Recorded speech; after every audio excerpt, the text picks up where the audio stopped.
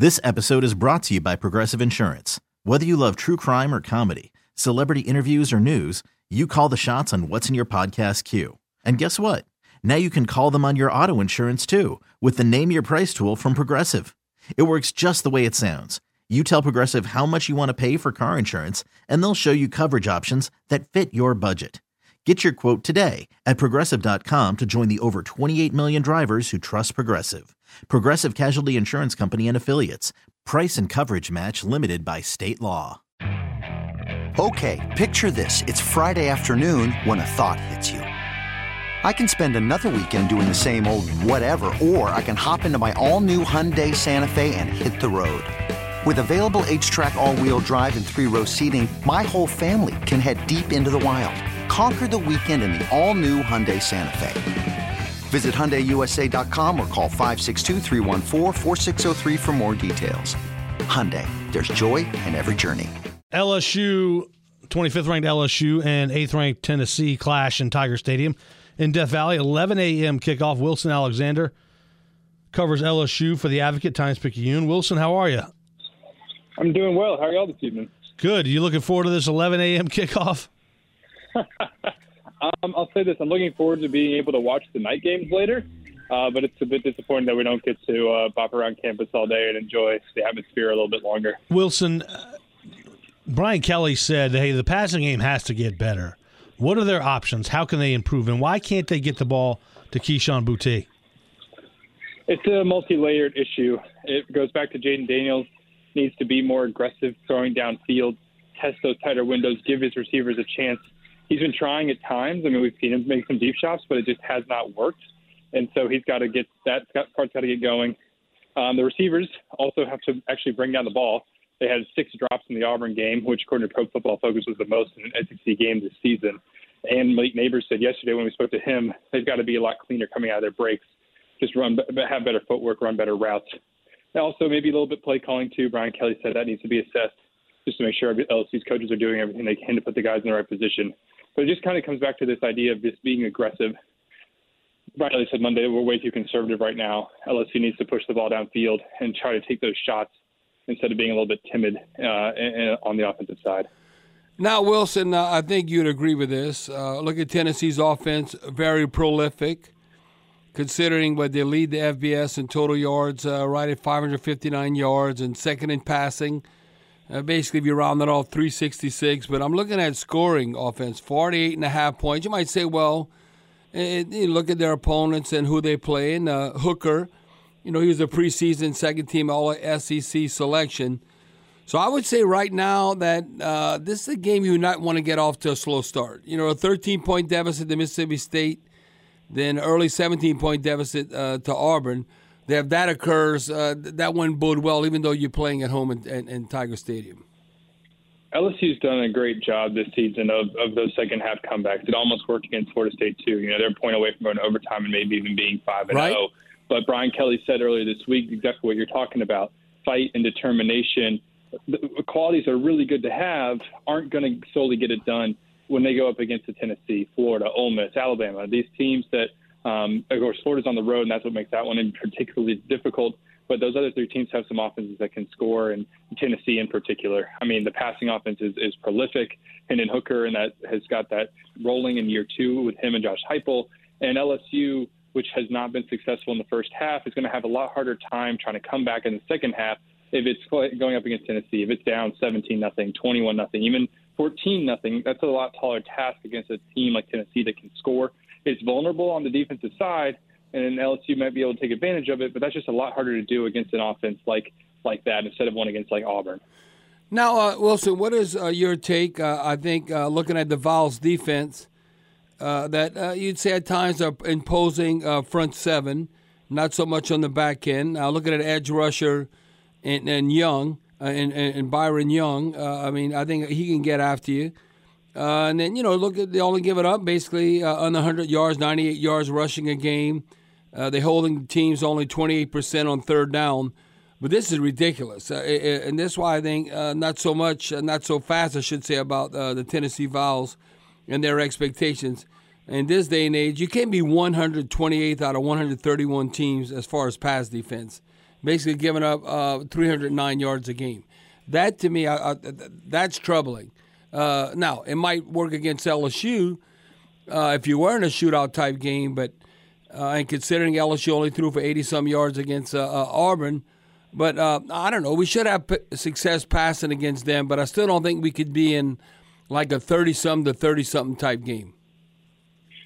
No, that secondary that Tennessee has could be really like the great equalizer in this game if LSU is able to take advantage of it. I mean, Tennessee's without starting corner Warren Burrell. He's out for the year now, and that was already a secondary, like you said, that was leaky at best. I mean, Anthony Richardson, Florida quarterback, had not thrown for over 168 yards in 3 games. And then he goes up against Tennessee, and while some of this was, late in the game trying to come back having to throw the ball, he ends up throwing for 453 yards and 2 touchdowns. Best game of the season against Tennessee. And that pass defense is vulnerable. Now the question becomes, can LSU take advantage of it? Because like you said, threw for 85 yards against Auburn. And that was a sudden drop-off. And it would be surprising if it was that bad again. Right. Because they had been at least serviceable in the short to intermediate routes and moving the ball to some degree, not necessarily that bad, for lack of a better term. And so if LSU can take advantage of that, then this becomes certainly a winnable game. But it has to be able to do that regardless of where that score, if it gets up into the 30s or not. It's got to be able to throw the ball to take advantage of that weakness in the Tennessee secondary. Now, Wilson, I'm looking at, obviously, whenever you finish +3 in the turnover margin, hell yeah, you should win the game.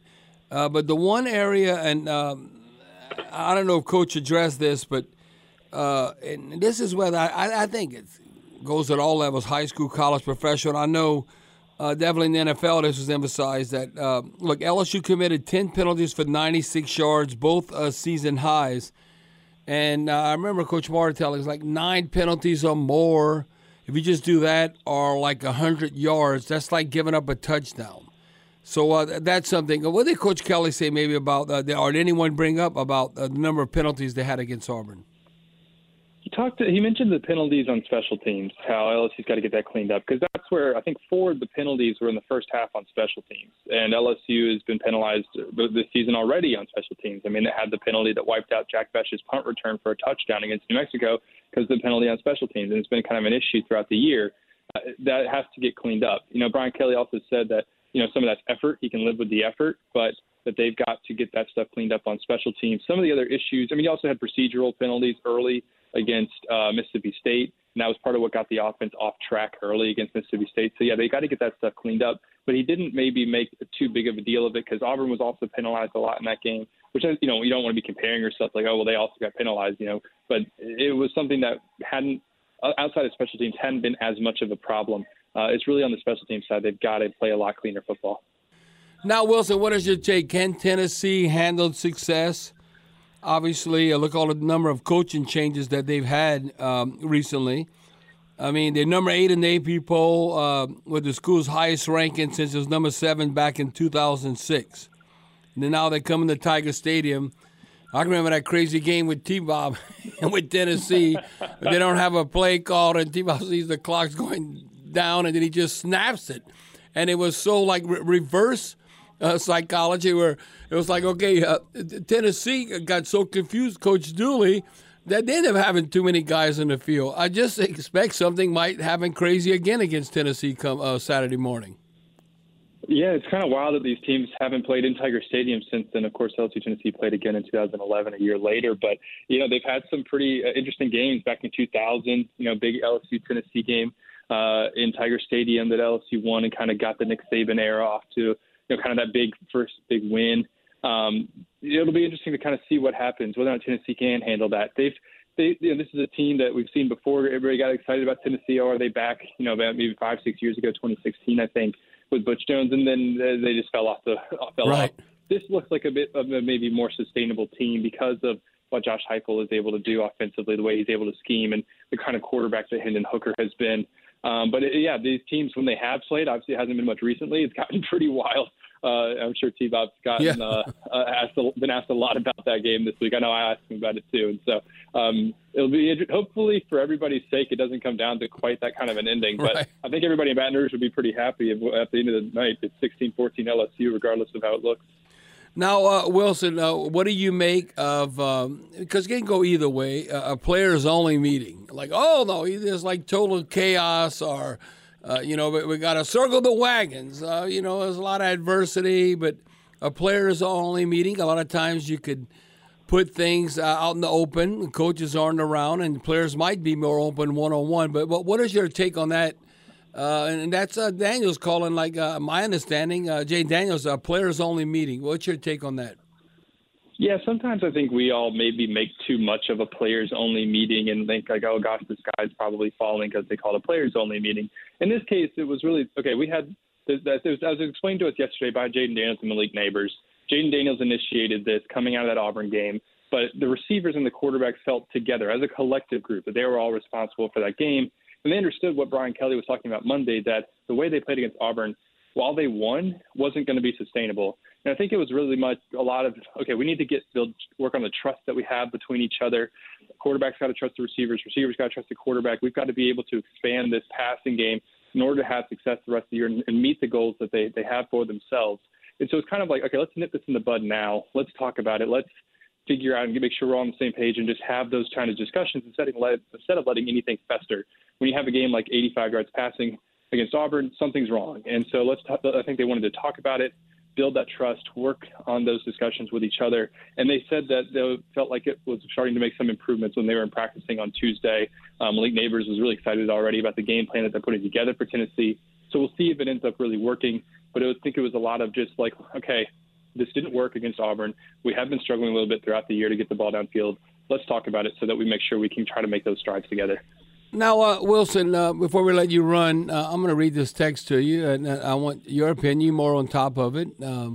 I know it's always a production business, and he has a lot of upside. This individual, 0266, says, why does Mason Taylor continue to escape any criticism? Because he drops a lot of passes and he can't block. So, I mean, that's a guy, you can see the athleticism there, and I think he can have a very promising career. But do you agree with that assessment or that text? Why does Mason Taylor continue to escape any criticism? Because he drops a lot of passes and he can't block. Well, I don't know if he's necessarily escaped criticism. There's been a lot of critiques of Mason Taylor this week in particular, and deservedly so. I mean, he dropped two passes that while he had to stretch a little bit for one in particular against Auburn, if the ball hits your hands, you got to bring it in. Mason Taylor's been playing a lot because Brian Kelly, think back to the preseason, compared him to like Brock Bowers. And he's not Brock Bowers at this point in his career, not going to have the freshman that Brock Bowers had, but they're really high on what he could bring in the future. This is an offense that thinks it needs to have a tight end on the field. And right now they trust Mason Taylor. Like you said, though, he hasn't been a productive blocker. And so it's kind of interesting that LSU hasn't tried to do something else when it needs a run blocking tight end on the field. But also he's asked Jayden yesterday, like his Mason is part of the reason he's getting open because he's running a lot of these underneath routes, sort of this safety blanket. And he said part of that is maybe a little bit, but also just he trusts Mason. He thinks that Mason's going to continue to get better as he gets older. He's got to learn some things, Jayden said, but they like him as a freshman. He doesn't need to be their leading target getter, though, like I think he was against Auburn. And I think he's number 2 in targets this season. So they just like where he's maybe headed. But right now, yeah, he needs to play better and bring the balls in that are thrown to him, because that is kind of his best asset is his fluidity as a route runner and able to be that security blanket. He's got to be able to execute in that role. Wilson Alexander, thank you so much for the time. Covers LSU for the Advocate Times-Picayune. Great insight as always, Wilson. Thanks, Wilson. Thanks for having me. Y'all have a great night. You could spend the weekend doing the same old whatever, or you could conquer the weekend in the all-new Hyundai Santa Fe. Visit HyundaiUSA.com for more details. Hyundai, there's joy in every journey. This episode is brought to you by Progressive Insurance. Whether you love true crime or comedy, celebrity interviews or news, you call the shots on what's in your podcast queue. And guess what? Now you can call them on your auto insurance too with the Name Your Price tool from Progressive. It works just the way it sounds. You tell Progressive how much you want to pay for car insurance, and they'll show you coverage options that fit your budget. Get your quote today at Progressive.com to join the over 28 million drivers who trust Progressive. Progressive Casualty Insurance Company and Affiliates. Price and coverage match limited by state law.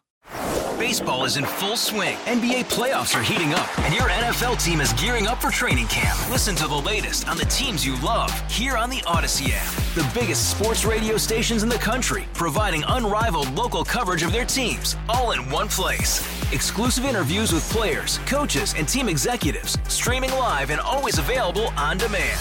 Stay in the know with your favorite teams right here on the Odyssey app.